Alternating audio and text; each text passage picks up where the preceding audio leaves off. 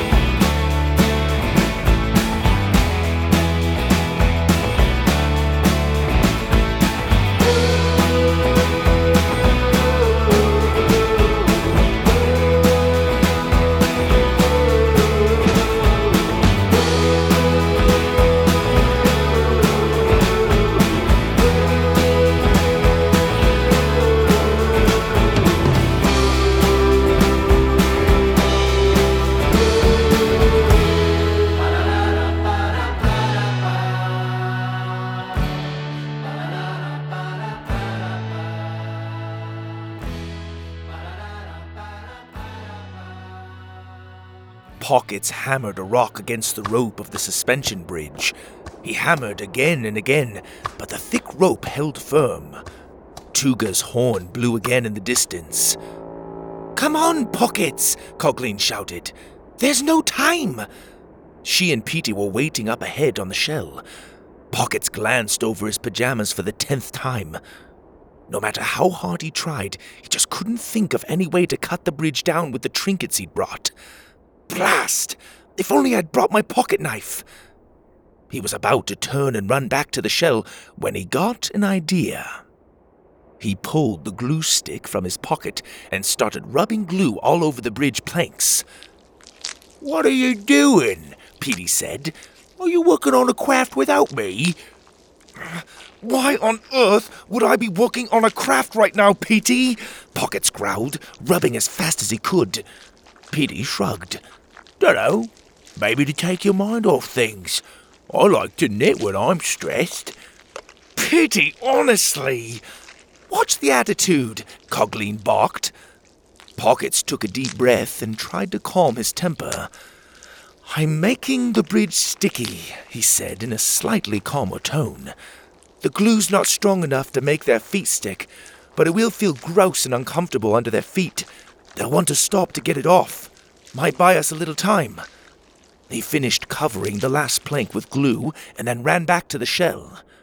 With a whip of the floss reins, the crabbies snapped to attention and pulled them further down the path. The sun was setting. Oranges, pinks, and yellows streaked across the sky. The colors dimmed as the shell rolled up to the caves just before nightfall. It was too dark to make out much detail of the caves. There were 3 of them, rounded, covered in grass, trees, and moss on the top, craggy, overgrown, and uninviting. There was some healthy debate as to which of the 3 caves they should choose, but in the end they decided on the one on the right, since Petey started waddling into it. "We should camp here for the night," Cogleen said, once the shell had been dragged deep into the cave. "Tuga's known to need his beauty sleep. He'll likely camp in Bok Bok's village for the night.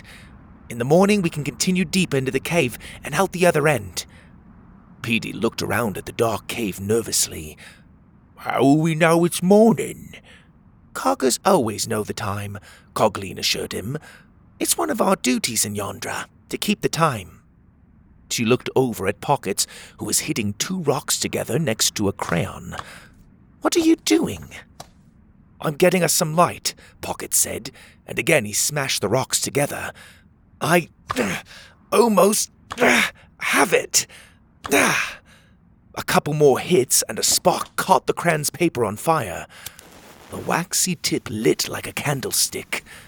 Holding it up, he let some of the colorful melted wax drip into a puddle on his old watch, and then pressed the cran candle onto it. After a few seconds, it stuck straight up on the wristwatch. Pockets held up his new wrist light to show the others and smiled. See? Light. Neat, Petey said, and his voice echoed through the cave. It'll be nice to have some light. I don't much like the dark. He glanced around and squeezed his egg tight. He gave it a repulsed sniff and held it away. Oh, yeesh. This youngin's a stinker. Smells a lot worse than usual. Platypus babies are stinky, but even for us this is early. He gave it another sniff and then plugged his nose. Oh, smells like eggs. That was a quick change, Cogleen noted. Are you sure it's okay? Oh yeah, it's fine. I can feel it moving around in there. It is much warmer than usual. Sometimes it gets really hot. I may be sitting on it too much. He looked at his egg. Am I sitting on you too much, baby? Is Daddy keeping you too toasty? He held the egg against his cheek and waited.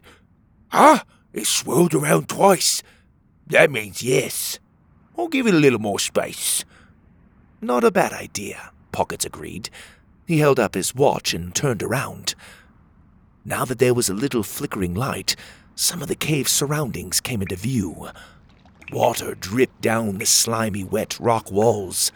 Vines coiled down and across the floor. There were a few pools and a little stream that curved away into the darkness. The stalactites and stalagmites were curved like fangs, and there were faint chirping sounds overhead. Petey gulped. I think I'm going to stay in the shell. Does that sound good to you? He asked the egg. 2 flips. A definite yes. Nonsense, Pocket said. Let's have a look around. It's not every day you find yourself in a cave like this. It's beautiful. Pockets looked around in awe. I wouldn't mind having a look, Cogleen said. I've only heard of the caves, and now that I'm here it'd be silly not to explore a bit. I've heard crazy stories, but... She looked back at Petey, who was practically shaking. I'll save those tall tales for another time. Petey squeezed his egg tight and mumbled. It's okay, Sweet Pea. I gotcha. Daddy's here. You either come with us or stay here in the dark with the crabbies, Pocket said, pointing to his cran candle. Petey looked back at the giant crabs, who were groaning and complaining about everything. All right, I'm coming, he finally said. But I'm warning you, when I get lost, I make a very unsettling crying sound. Pockets was intrigued. Let's hear it. Petey let out an obnoxious moan that echoed through the cave.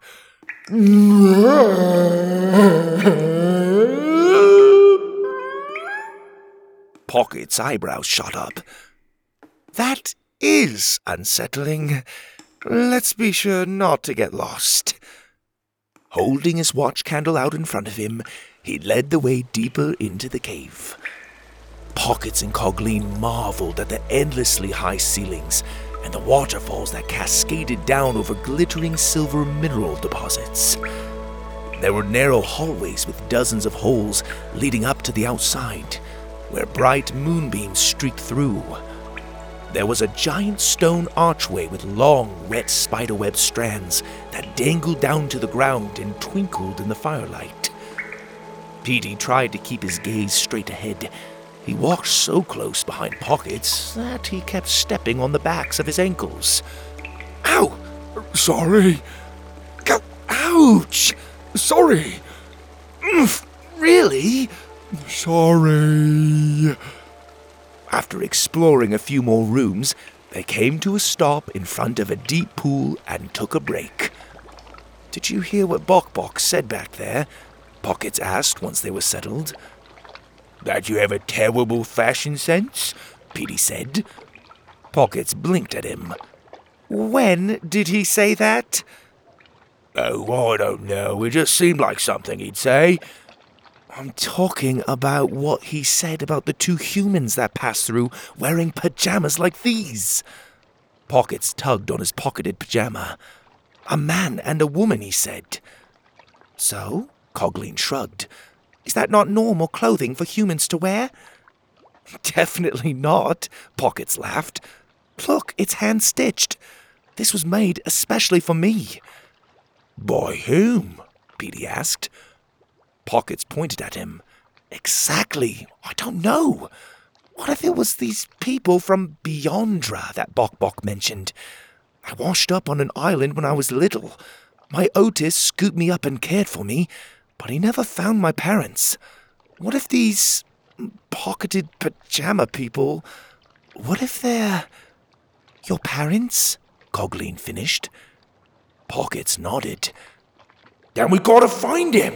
Petey shouted, and then gasped with realization. "We can both be reunited with our families. It'll be a family reunion!" Petey was finally starting to look like his chipper self. "We're in no hurry, of course," Pocket said. "We can visit this Beyondra after we've completed the king's special quest." "And after we find my wife and eggs," Petey added. "And after that," Pockets agreed. "But if I don't at least try to find them after all this, I'll always wonder." He gazed into the flickering light of his crayon candle. Melted wax dripped down the sides and pooled around the watch. "Isn't this Otis your parent?" Cogleen said. "Otis? No, he isn't my parent. He just takes care of me." "Does he love you?" Pockets chuckled. "Well, yeah, he loves me." Cogleen shrugged. "Isn't that what a parent is? Someone who loves you and watches out for you?" Pockets had to think about that one. Otis had always cared for him as if he were his own. "Sort of," he finally said. "But it's different. He's not the one who created me, you know?" "I don't know," Cogleen said quietly. She looked down at the ground. "I don't have anyone that would even resemble a parent." "But I saw Cogger families back in Cogtown," Pocket said. "Surely you have someone." Cogleen shook her head. "I was different. I wasn't created to be in a family with parents, grandparents, or siblings. I was created for a specific purpose, to open the castle gate. A cog key is created and then expected to serve only that purpose." "But you've already done more things than that," Petey noted. "Yeah," Pocket said. "You helped save your people from Tuga." "Perhaps," Cogleen said sadly. "Or they've been recaptured and are under Tuga's control. We may have only saved ourselves in the end." She let out a long sigh. "And while I'd love to have a supportive family behind me, I must do my duty alone." Pockets felt bad for the little metal girl. He could only imagine how lonely it'd be not to have someone to come home to. "We can be your family," Petey said. "You can be an auntie to me egg." Cogleen smiled. "Thank you, Petey. You have a good heart." "Not as good as my wife. I can't wait for you all to meet her. She's the most wondrous creature in the whole world. On the day we had our eggs, she finished making these ridiculous little round outfits. I says, 'Oi, why are you making them so round? You betting we're gonna have some fat babies?' And she says, 'I'm making 'em for the eggs.'" Petey smiled and stroked his egg. "She was taking care of 'em even while they were still in the shell, treating 'em like they were already hatched." Pockets put his hand on the platypus's shoulder. "We'll find 'em, Petey. I know it." Petey smiled and his big innocent eyes shone in the candlelight. "I know. I can feel it in me bones." Cogleen rubbed her metal chin. Where did you and your wife live before getting split up, Petey? Petey scrunched up his face as he thought. I can't remember. What do you mean you can't remember? Pockets said. I mean, Petey's eye twitched as he thought as hard as he could. I really can't remember. I remember moments together, lots of happy moments, and then the storm. Most of my memories before it were getting blurry. Pockets could tell that this sudden revelation was quite upsetting for the platypus. I'm sure your wife will know the way home, he assured him. But deep down, Pockets had his doubts. He was hopeful they would find her someday, but if she was anything like Petey, she too probably didn't know the way home. He observed the platypus's sad expression and could only imagine how he felt being separated from the rest of his family.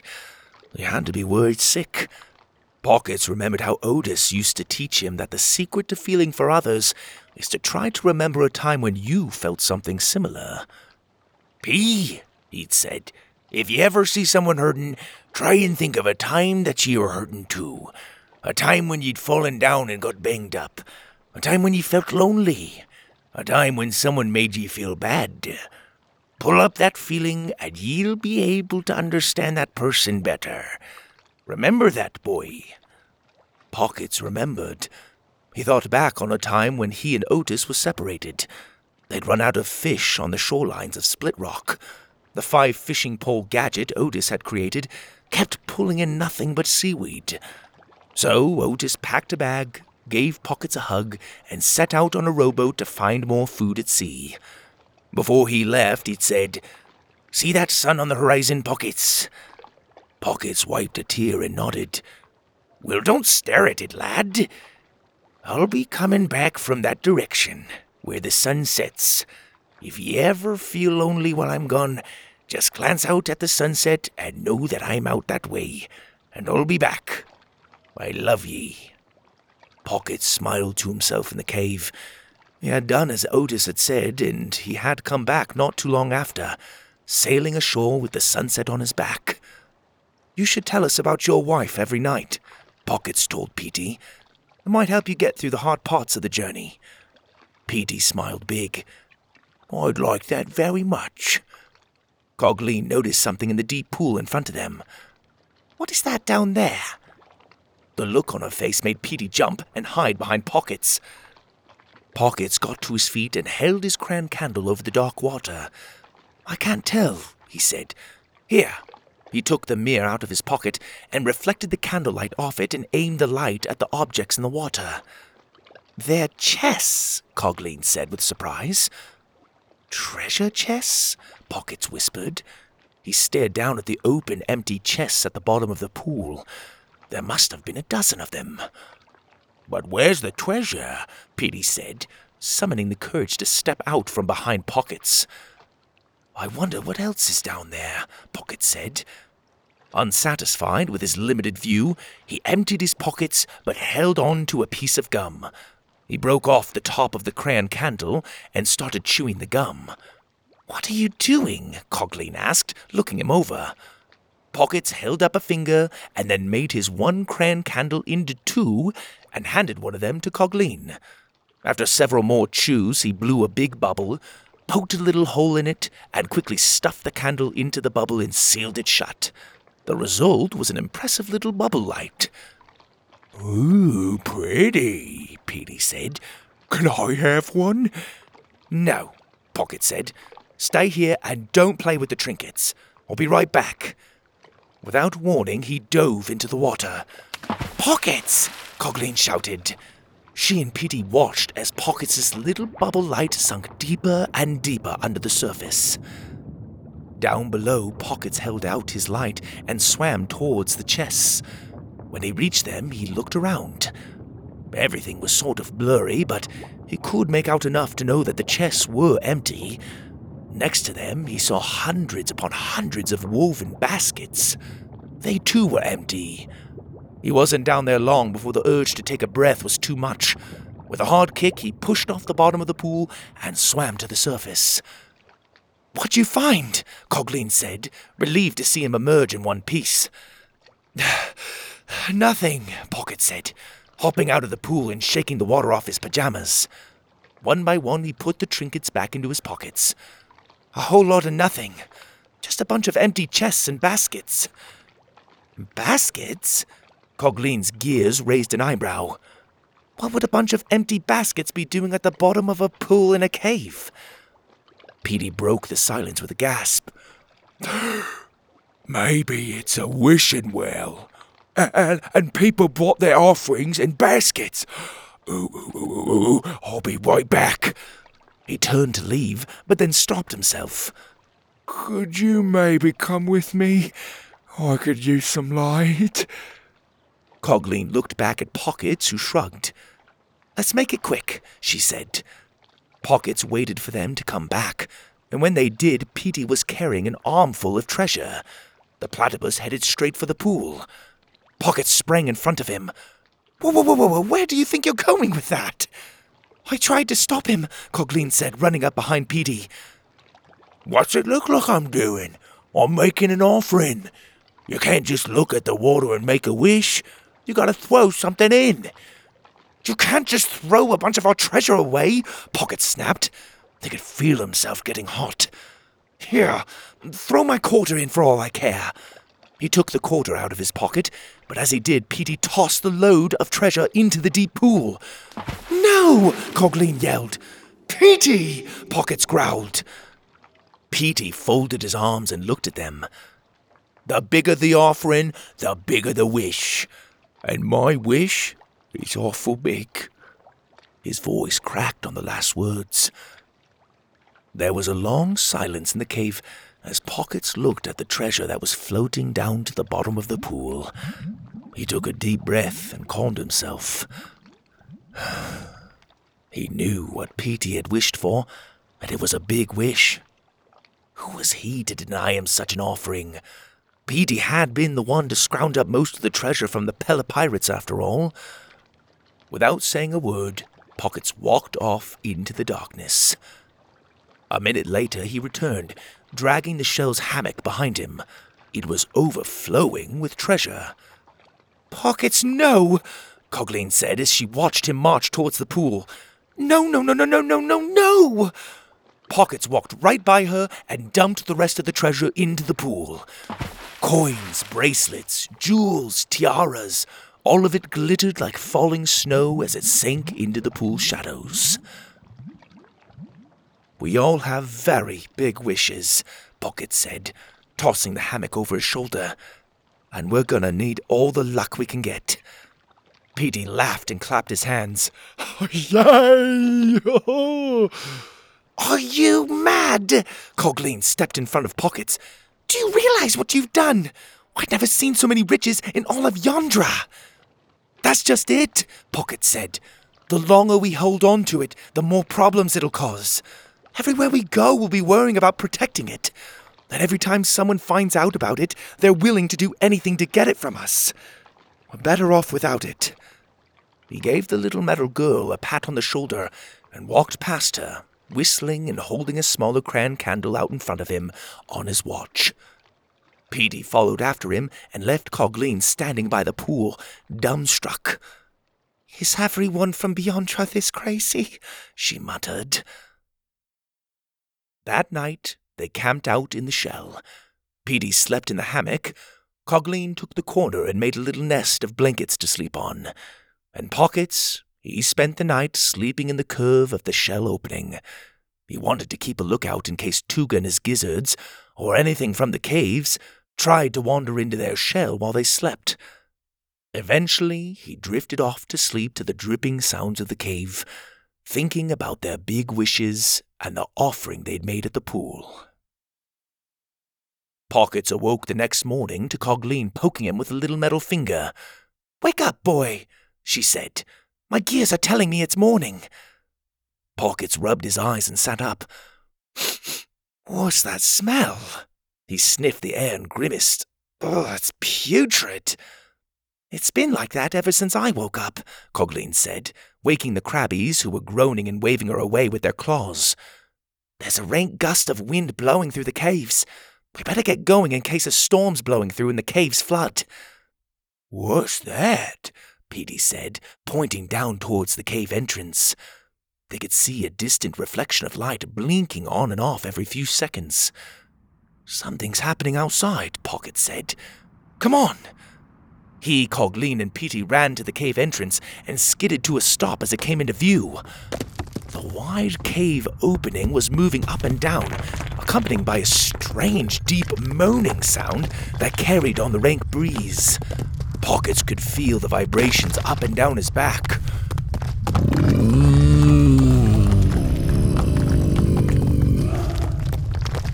"It can't be," he whispered.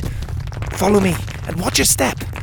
He dashed out of the moving cave and nearly tripped as the opening moved beneath his feet. "Pockets, wait!" Cogleen cried. She and Petey reluctantly hurried after him.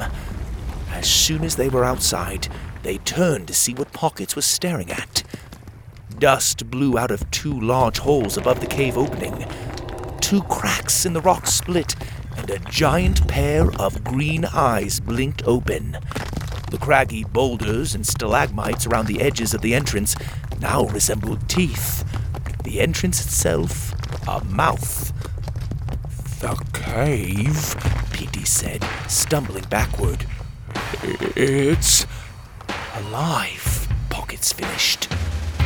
With another booming groan, the cave giant pulled its face from the ground. Trees split and cracked, earth rumbled, dust cascaded.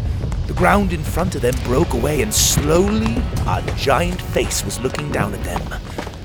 Green moss, deeply rooted trees, and boulders poked out of a rounded back that curved up to an enormous squat head. Much of the giant's body still remained attached to the earth, but its chest and shoulders, both made of solid rock, loomed over them like a mountain ready to fall on top of them. "Nongra," the giant groaned, and again they smelled the stink of its sulphurous breath. The cave next to the giant shook at the word, its entrance opening and closing, a breath of wind blowing through its tunnels. There was a split, crack, and rumble as 2 eyes blinked open and another cave giant sat up, this one looking considerably more feminine than the first.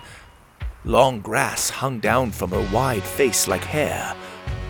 Their movements were impossibly slow and cumbersome. The sheer size of the creatures and the fact that something so large could be alive was shocking and left Pockets, Cogleen, and Petey speechless.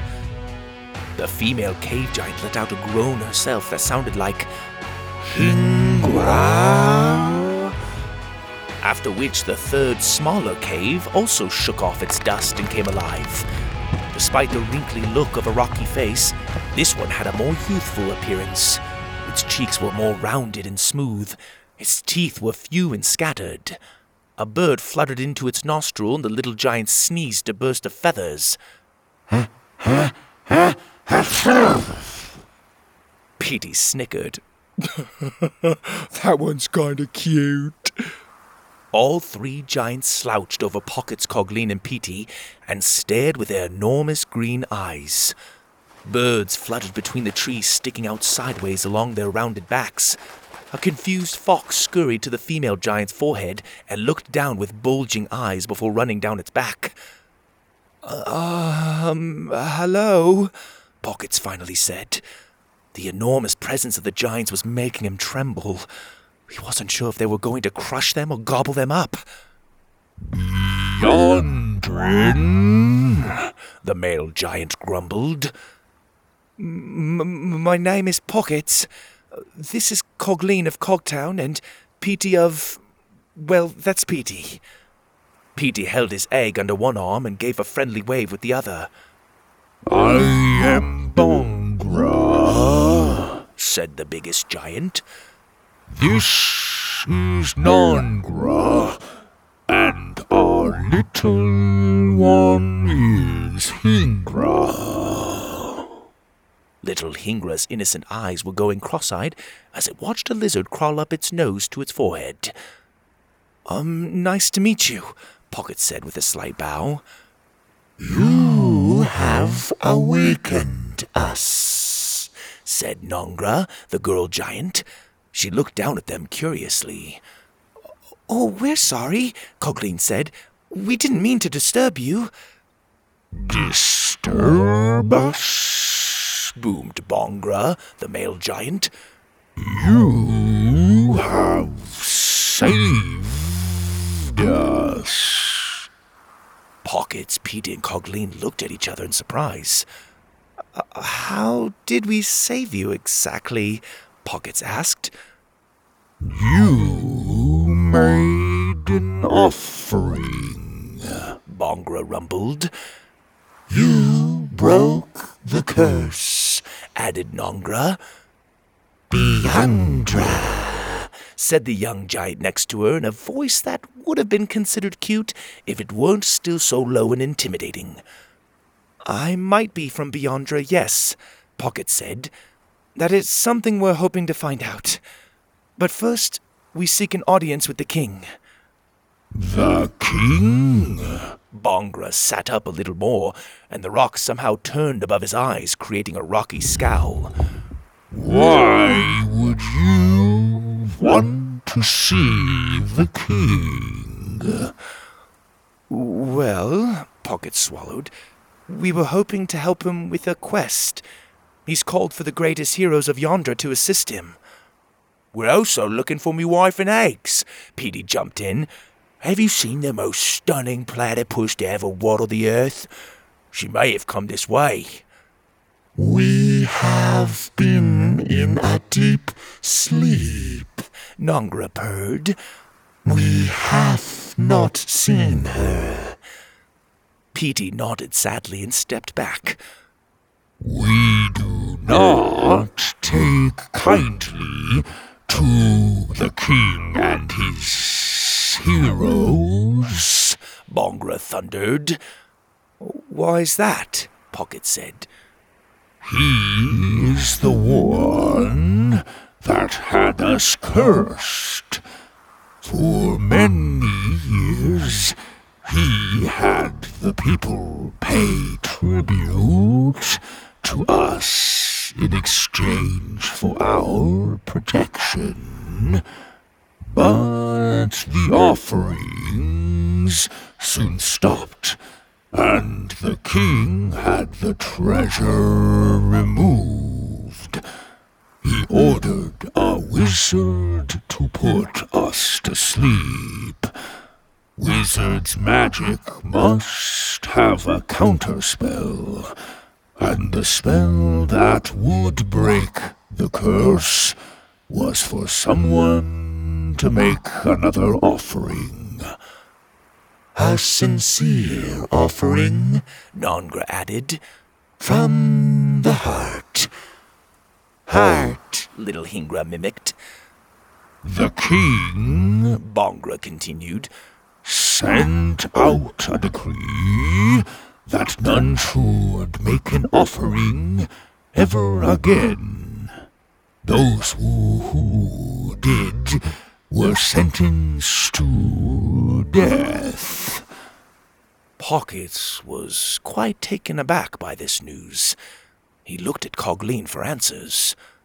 "I told you the king wasn't the most friendly person in Yondra," she whispered.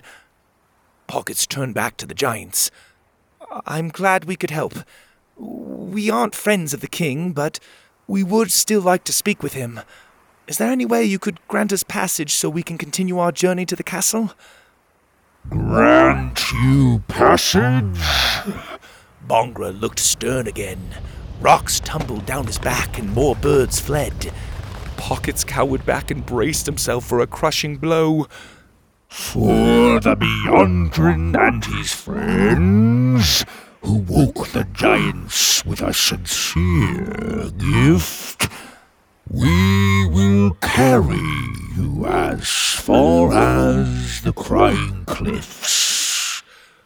"Oh, that would be amazing!" Coughlin beamed.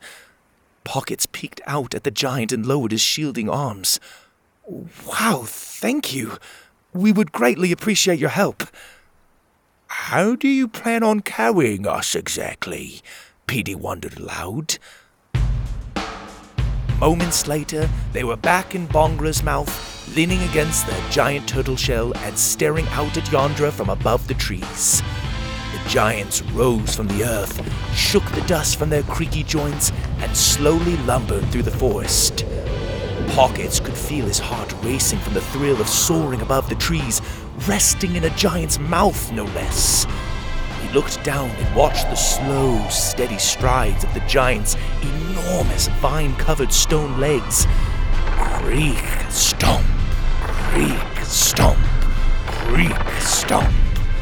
To either side, Nongra and Hingra took soaring steps over the trees, their grassy backs slouching, their long dangling stone and wood arms dragging over the treetops. Their labored breaths were as deep as thunder.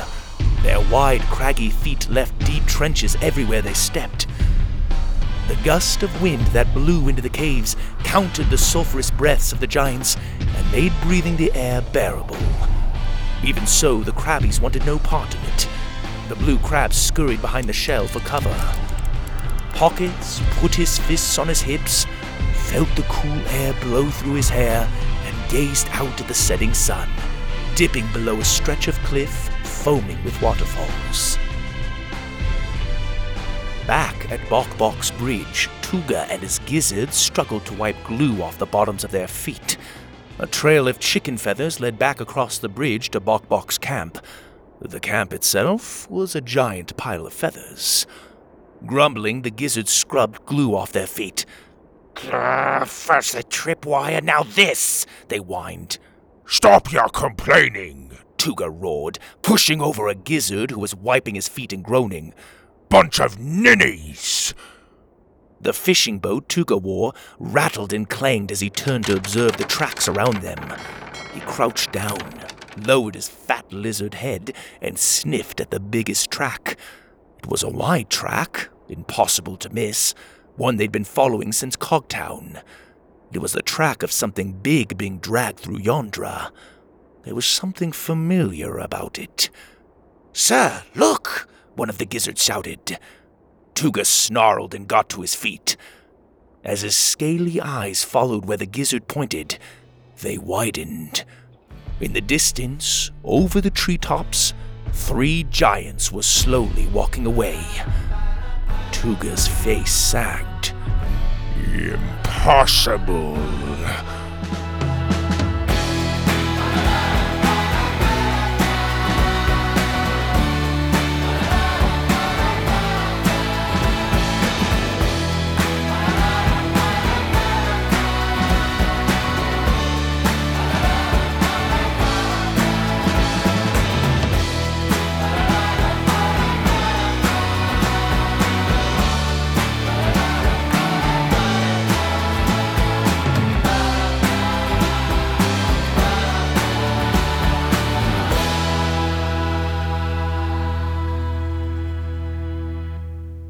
Okay, Rocketeers, I hope you enjoyed that episode of Pockets. I am loving this world of Yondra. It's pretty crazy.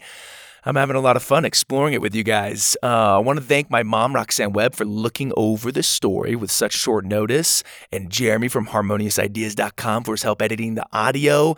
And I want to give a very special shout out to some of our patrons, Jackie and her kids Joe and Abby. Thank you so much for listening. I hope you're liking where Pockets is going. I also want to shout out Jasper, Arthur, and Aurelia, who live in San Francisco. I know you guys loved The Candy Cobbler, and you're big fans of movies and Lego. I mean, you guys have some pretty cool interests, I have to say, when I heard about you. So Jasper, Arthur, and Aurelia in San Fran, thank you so much for your support and for listening to the show. I also want to give a big thank you to Elliot and his mom, Tiffany. And lastly, 6-year-old Margot and her mom, Elizabeth. Thank you so much for your support. Margot, it sounds like you have a pretty amazing impression of the Jolly Leafer from Winglings. I'd love to see a picture of this vision of yours, the Jolly Leafer. I love the Jolly Leafer. If I could have a Jolly Leafer treehouse in my backyard, or like a big pirate ship with like the giant leaf sail, How cool would that be? Like rope bridges going to like different trees and platforms, like a zip line. Man, and like different layers of nets that you climb up higher into the trees. All right, I'm gonna get crazy here. I'm gonna get crazy because I want that now. And thank you so much, patrons. If you want to support the show, Rocketeers, you can go to patreon.com/Purple Rocket Podcast. You can get the ad-free episodes, early released episodes, and some extra stories and a shout out. Check it out, patreon.com. You could also, for Christmas, you can order some merchandise from the Teespring store. You can go to the purplerocketpodcast.com and shop and look. There should be a link in there to get to that merchandise. I know some of you have asked about that. I also want to read a few Apple reviews. This one is from Layla, 10-year-old Layla. She says, I love this podcast. It's so descriptive and it's just amazing. Me and my sister listen to it and we are big fans of this podcast. My favorite is Camp Dino. Keep adding stories. Thank you, Layla. I love Camp Dino too. It's one of my personal favorites. I definitely want to come back for a season 2 sooner rather than later. It's kind of hard, Rocketeers, when you have a bunch of different series and you want to do sequel seasons to basically all of them. So I've got to be strategic there. But Camp Dino, I definitely want to come back to. This one's from Mia. I think this podcast is great, and I just started listening to Camp Dino, and I can tell all the other ones are going to be great. Thank you for reading this. Mia, you're awesome. Thanks for being gracious. Some of these other reviews, like Winglings Under the Willow Tree, is some people's favorites. I love it. You even a lot of people put their suggestions in there for new seasons. Rocketeers, I love the feedback, and I love hearing from you and your experience. It makes it all worth it. I hope you all have an amazing holiday season, whatever holidays you plan on celebrating in the coming couple months. I am really excited to celebrate it myself with the family. And it's funny, I don't know if it's pandemic-induced desperation to infuse some holiday cheer into our home, but we've already started decorating for the holidays. It would normally be a little early, watching some movies and putting garland up and stuff like that, but apparently we're looking to get festive ASAP in the Webb house, and hopefully we can get this 6-month-old baby sleeping. That would be nice. And then things will really feel festive for me. Rocketeers, thank you so much for listening. Be sure to check back for a new episode. Until next time, this is your host, Greg Webb.